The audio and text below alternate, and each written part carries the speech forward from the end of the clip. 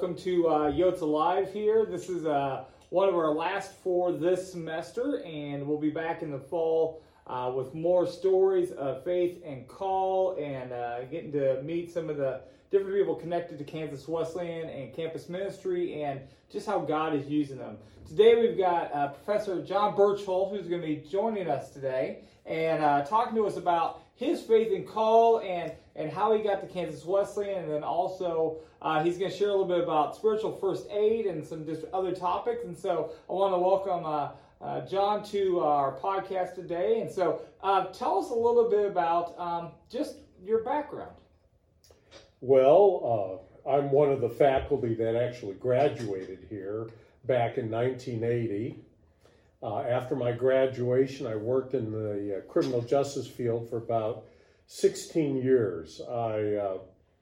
The last job I had, I was directing community corrections for the 12th and 28th judicial districts, which was from Salina to Nebraska, pretty much. And I also did some policy stuff for several governors. I was on the original Kansas Sentencing Commission. Then I transitioned eventually to juvenile justice policy issues. So for several governors, I was doing some policy stuff.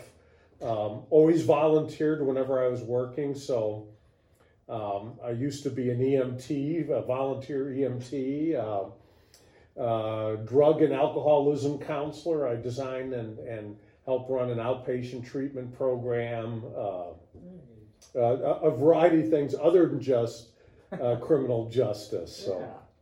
Well, excellent. So one of the things we're really excited here on the Yotze Live podcast is hearing people's stories and call, and how they've integrated that into their lives, and what they do with their careers or beyond their careers. And so tell us a little bit about your call and how you got to where you are right now, and how God's led you through that. I should start that I'm a lifelong Methodist, so through baptism and profession of faith, both of my parents were strongly tied to the United Methodist Church. So I grew up in that culture. I'm the oldest of three children. I have a brother that's just over a year younger than I am, and a sister who's the youngest. My brother, when I was in college here at Wesleyan, I got a call from my parents, and since we're in a pandemic stage right now, this was during the swine flu. And the summer before we went to college, my brother and I got our flu shots. I was going to Wesleyan. My brother was going to another United Methodist College, DePauw, with a W, that is, in Greencastle, Indiana.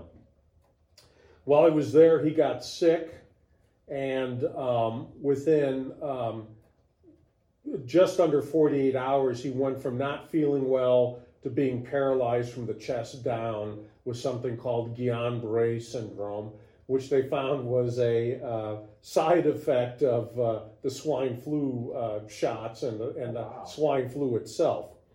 And my parents were concerned about my brother's survival, and of course my safety as well, because we were both standing in the same line.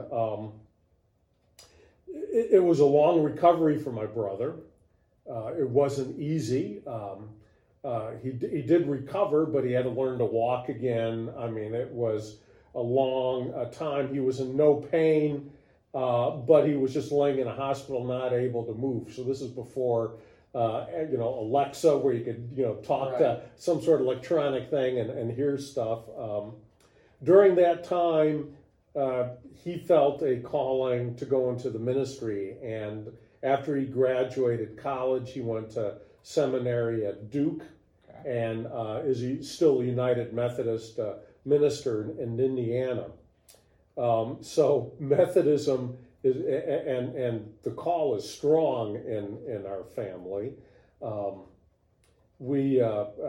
grew up participating a lot in Salvation Army activities. Okay. And we had a close family friend that was in what the Salvation Army calls the territorial headquarters in Chicago. So between my brother, who decided to be a minister, and our friend from the Salvation Army, I would occasionally get calls threatening if I didn't get actively involved in a church. While even as a student, they were going to turn me into the Methodist Church Police. There isn't any, but No. just for those that might be wondering. Yeah.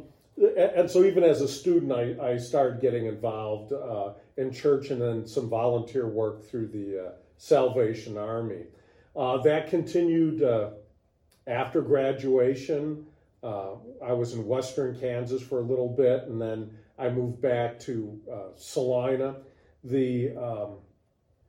And it continued for a while, and then my calling and my faith issues is, it's been a number, 25 years ago. My son was just a toddler. I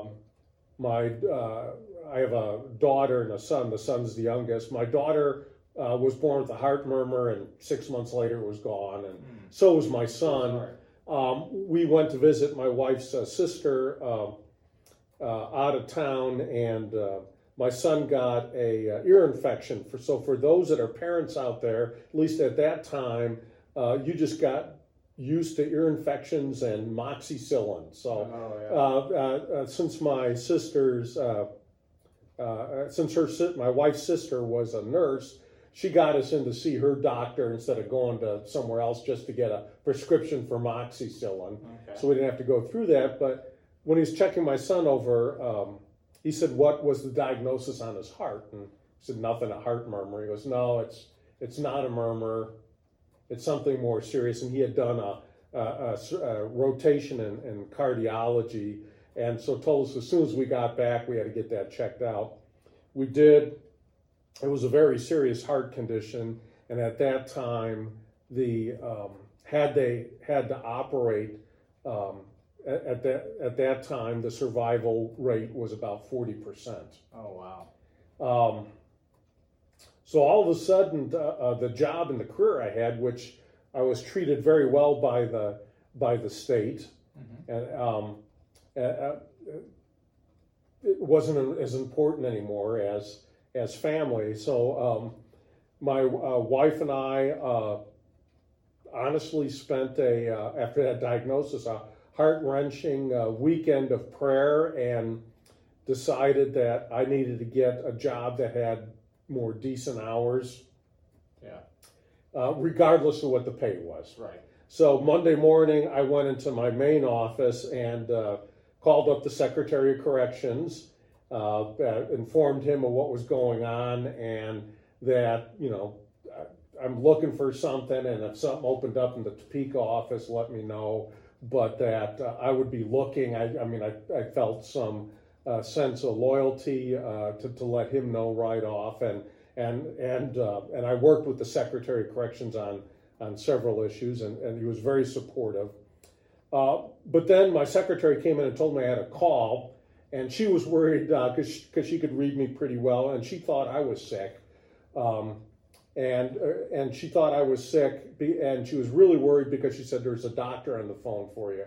And it was Dr. Olson, and I had to inform her it was a PhD, not a medical one. Okay. And I'd fill her. This was, this happened pretty quick in the morning, and Dr. Olson from Kansas Wesleyan called me, and he wanted me to help serve on a committee to find a criminal justice professor at Kansas Wesleyan. Interesting. Yes, and so I told him done. And he said, "Well, the committee," and I said, "No, the search is done. I'll take it." Yeah. And it was, and it was one of the most interesting, probably in the history of Wesleyan job interviews. I was in the press a lot, and so they all knew me, and they were a little confused as to why I would want to even consider the job, but they understood after I explained the situations to them. So I could say that I came here because of faith. And throughout my life, I'm the type of person that when we talk about calling, I guess I would use the term mindfulness. If you're into mindfulness, I think you could recognize the presence of God. I've never heard a loud voice. Right. No burning bushes, no thundering voice. Probably at the most it's been nudges and whispers. Yeah.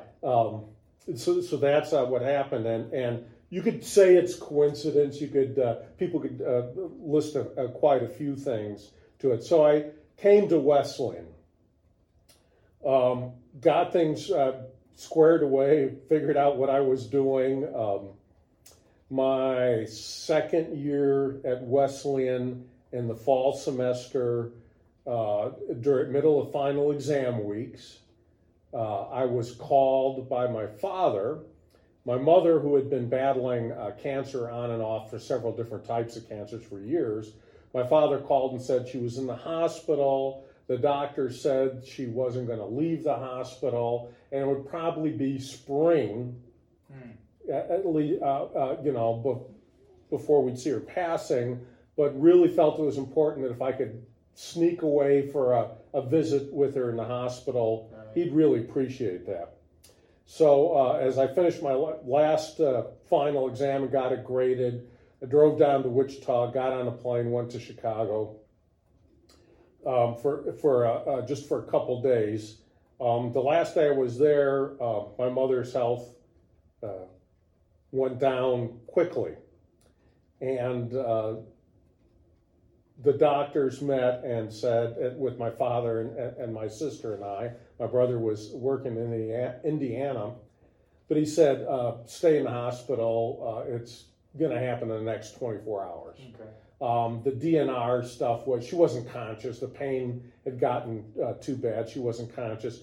And one of the nurses who was just coming off a shift, my mother was a school teacher, and had taught this nurse, and so she came over to us and was also a member of my parents' church. And she said, as a former student, but more importantly as a member of my parents' church and attended a Sunday school that my parents helped teach, that she was going to stay on and just be the nurse for my mother until the end. And I don't know how many people have been through these sort of death vigils, but she would go into convulsions, have other issues. She would lose bodily control, and what they would do is have us leave the room. They would clean her up. We'd come back in. This had happened a number of times. About 3 a.m. it happened, and while we're out in the hallway, we set my father on a chair. My sister was leaning against the wall, and I was next to the door, with just leaning against the wall, waiting for the nurse to tell us we can come back in. And during that event, my sister's head jerked off the wall, and she started crying and said, "Mom's dead." I opened the door to the room, and the nurse was putting the sheet over my mother's head. And so she had died, and we then spent the rest of the evening, morning, consoling my father. But as we started planning what to do, we finally, asked the question, how did you know Mom was dead? And my sister, who had quit going to church, said, I could hear her. I mean, I could hear her voice as clear as day, saying, "Don't worry. Everything's okay. The pain's gone. I'm fine. It's all true. Don't worry." Now you could say sleep deprivation again. Right. I don't think so. It was the message my sister needed to hear. By repeating it to my father, it offered him great comfort. Her funeral, during her funeral, the attending doctor, who was not Christian, attended my mother's church and came up during the reception and said that this was the first time he had set foot in a Christian church. But he wanted me to know that, and our family to know that it was her faith and her strong belief in the afterlife that said that he was going to attend her funeral. Wow. And later on became a member of that church. So I've seen and experienced through my life through crisis and through celebrations. I've seen and felt the presence of God. I've done it handing somebody a bottle of water after a tornado. I felt the presence of God performing CPR on a traffic accident victim. I felt the presence of God.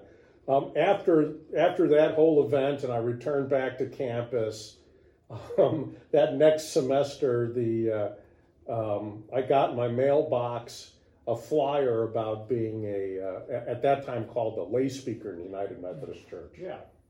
And I just said that, it has to be another message. Right. So I went through all that training, the basic and advanced, and did a lot of preaching, a lot of filling in for ministers who were sick or on vacation or the dreaded two Sundays that lay speakers used to get called a lot, Trinity Sunday, because nobody likes to preach on the Trinity. It's one of the toughest things to preach about, and the Sunday after Easter is always the those low attendance. Yeah, like the Sunday after Christmas. Yeah, yep. Or for the Methodist, just before, while everyone's moving, there's always another Sunday that's also fairly common.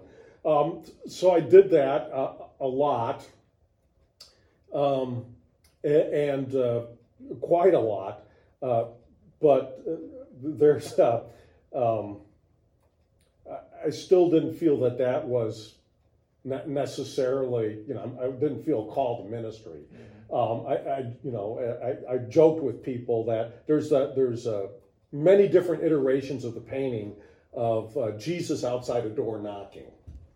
And I would tell people if he was knocking on my door to tell me to go to the ministry, I would have to turn off the lights and hide, because I thought and felt that one in the family was good enough, but I firmly believe that there's so many other ways to be in ministry, and just didn't feel that was the tug.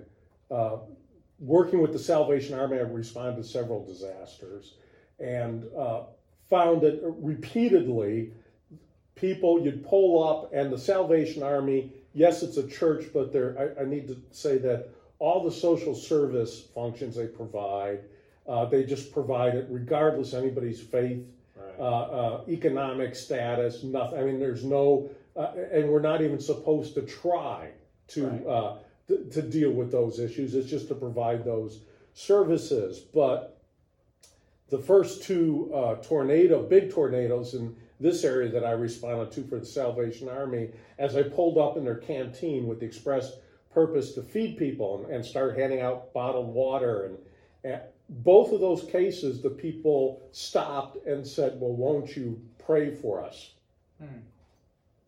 And that's when I realized that there's a big demand for faith, particularly in and around disasters and crisis.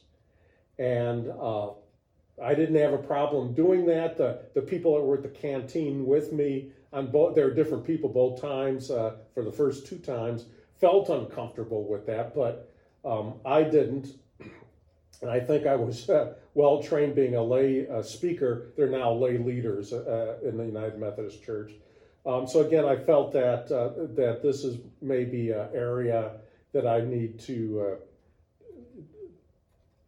follow through with, and that nudge, that soft whisper, was telling me to go that direction. So, and that's what I've been pursuing for several years now. So And I say it's amazing how you talked about, particular those nudges and those pushes and then I think I talk to students a lot of times about how somebody may say that right thing that it has to come from God, but He does it through other people's voices, and it's at the right time and it's the right thing, and there's no good explanation of why they should be able to have that timing, but except for God. And then God, He always provides for us a way to, He takes our gifts and our talents, and this is something that, we are working at, trying to pursue here more at Wesleyan, is helping people find their call. It doesn't always mean in a professional ministry setting. It's going to be using your passions and your interests, and just to be available. And I think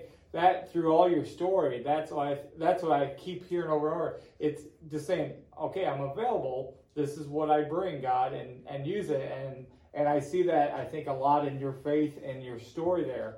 That is really incredible. Yeah, and it keeps coming together. I had a friend that mentioned he was offering, I think it was through the library, a class on juggling. And I said, I didn't know you even juggle. Oh, yeah, that, it's a... And I said, all right, I'll sign up for the class. And it was really interesting is I had... that weekend, I just did a lay speaking class. Then the Monday night, I attend the juggling class. And the first thing he started with, and he gave us all these little balls, and he said, we're going to try juggling these, but at first I want you to get comfortable dropping them. Because your jugglers are always going to drop the ball. You're always going to drop. You're always going to make mistakes. That's always going to happen. And they were talking about a lot about saints, but then as soon as he said that, I stopped, and he thought I was too young to have a senior moment. He asked if I was okay, but what was rolling through my mind was I got the first part of being a Christian down pat. I'm a sinner. Right. I mean, I've made so the example I try to give people on my faith, which doesn't resonate with college kids today.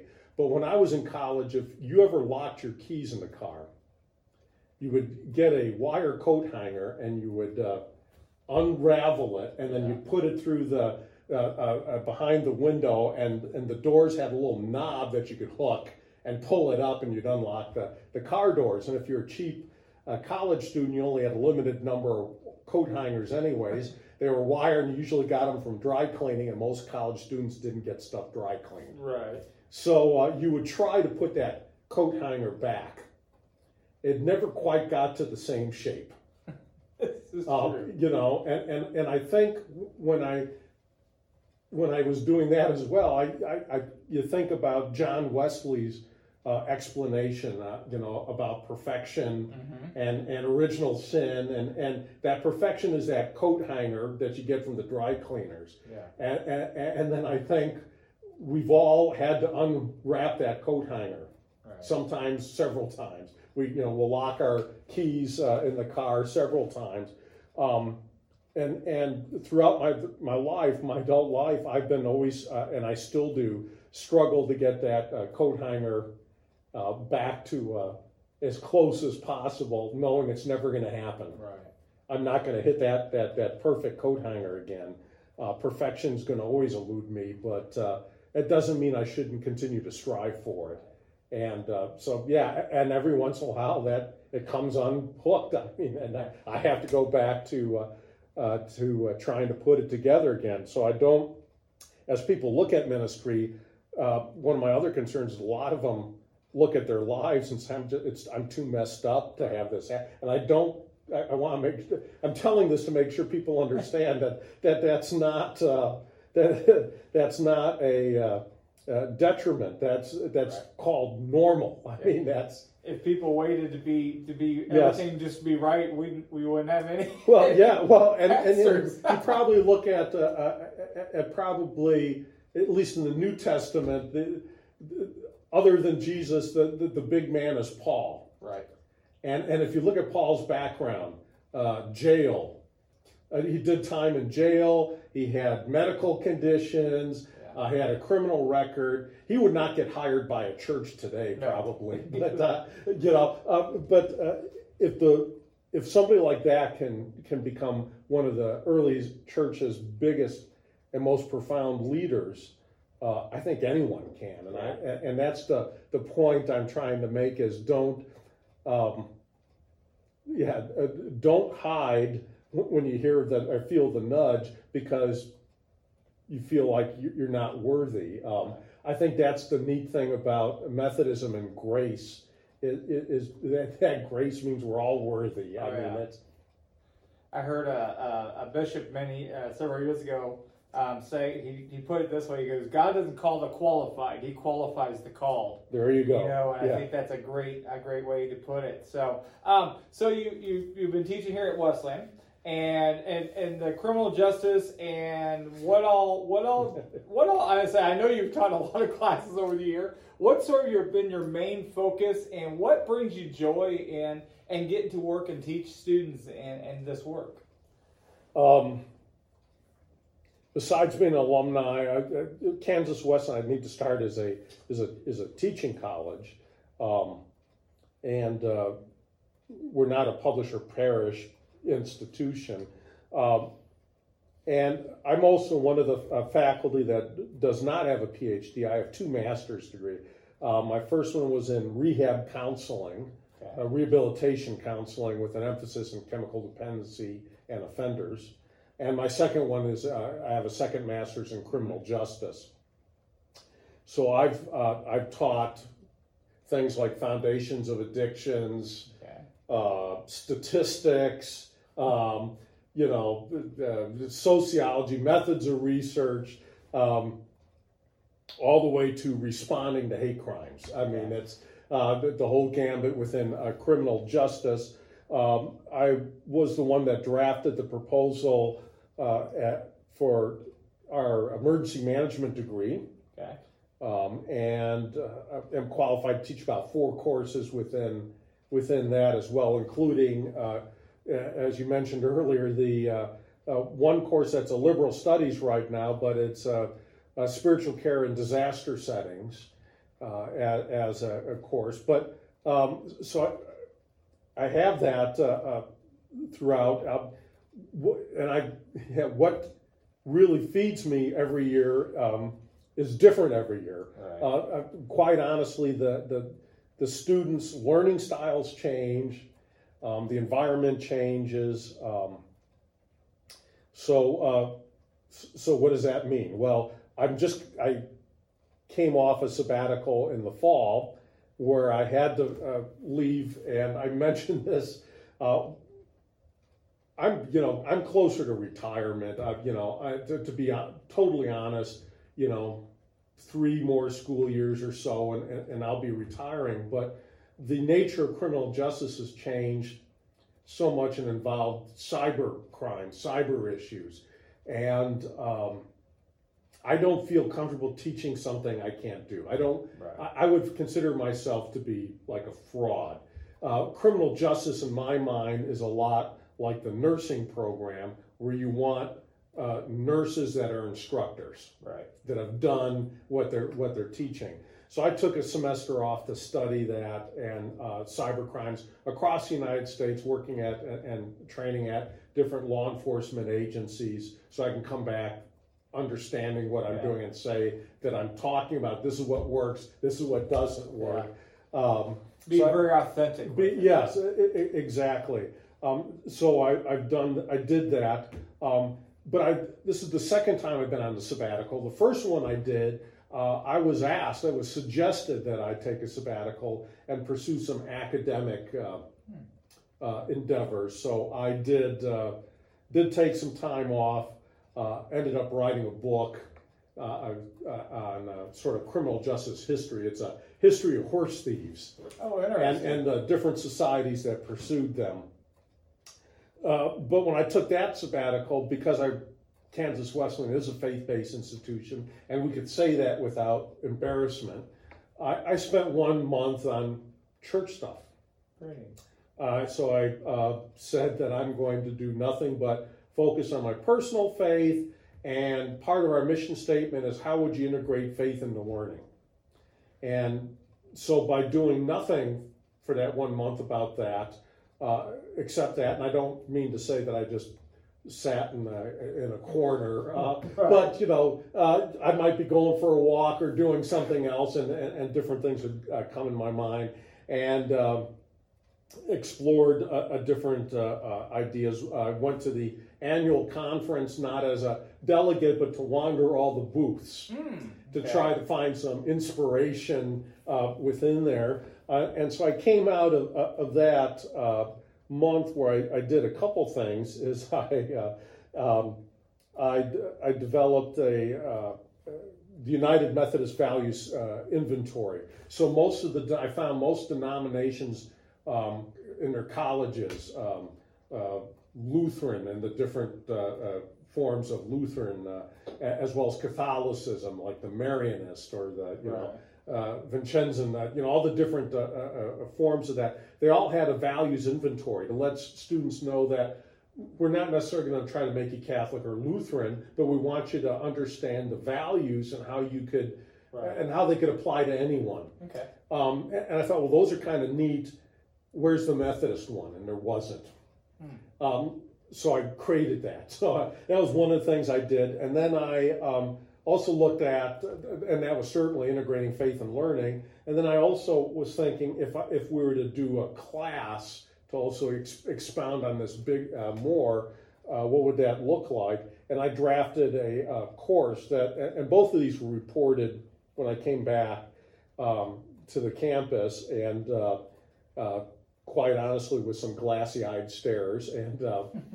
But several years later, I was approached by the academic dean and said, "Didn't you do this course? Could you find that, blow the dust off of that?"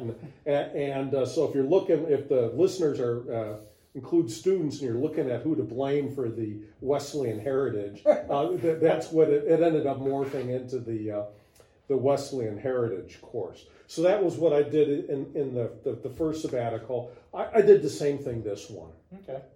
And quite honestly, I looked at and spent some time specifically on police chaplaincy programs and delved deeply into those concepts, so I could start integrating some of that into the coursework, as well as some more disaster stuff.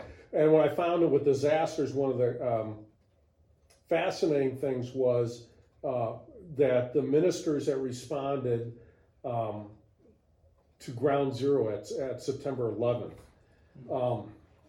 the rescue workers, whenever they would find, and they never found a complete body, they found pieces usually of a body, they would all stop. And there was this,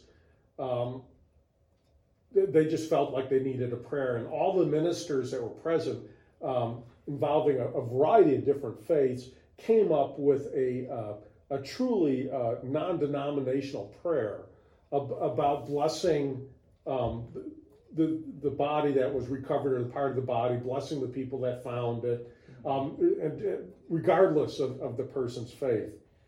And I thought that was really neat. And then I read, though, that a lot of the problems people had responding to disasters was they just didn't know what prayers to do, how to do prayers.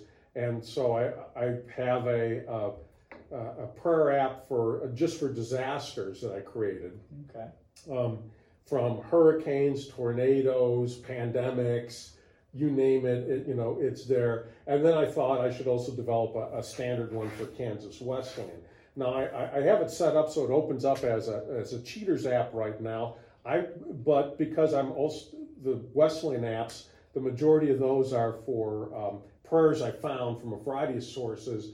I have to get permission from all these people before I could publish it as a true open source phone app. So I'm still trying to accomplish that. And actually, that's the holdup, is just getting responses back from the people that would allow that to happen. But there's a sort of backdoor system I have set up already where it could be used if you have a PowerPoint app on your smartphone, just like that. But hopefully it'll be a regular phone app before too long. I just have to one of the publishers closed, and I have to find, I mean, there's Oh, several tracking things. down, yeah. So I mean, it's a little more cumbersome than I thought before I could put it all together as a phone app. But the point is that I didn't stop, and it's done. As a tenured faculty member, you have to do a peer review and a portfolio. Part of that, I included a statement of faith, and I included a whole section on faith, which the peer review people thought was a little strange. They just hadn't seen that before. But again, I think it's important, and I think if I had to try to describe myself to other people, my faith has to be part of that description. And so I included that. So and saying so, I guess that's why I'm still at Wesleyan as well. As it gets, the sinner and the saint of me get, finds solace and feeding. And I mentioned this story before, but my brother, the minister, has been assigned to a lot of churches with the intent to grow the churches, some that are having problems. And he says it's a difficult process because most of the churches he's done that with, or all the churches he's done that with, there's actually been a dip in the membership before it starts growing again. And he says that a lot of times people become complacent in their faith. Yeah, very true. Very true. And one church, people kept coming to him telling him they just didn't feel like they were being fed spiritually. And one person said it, and he spouted off in anger.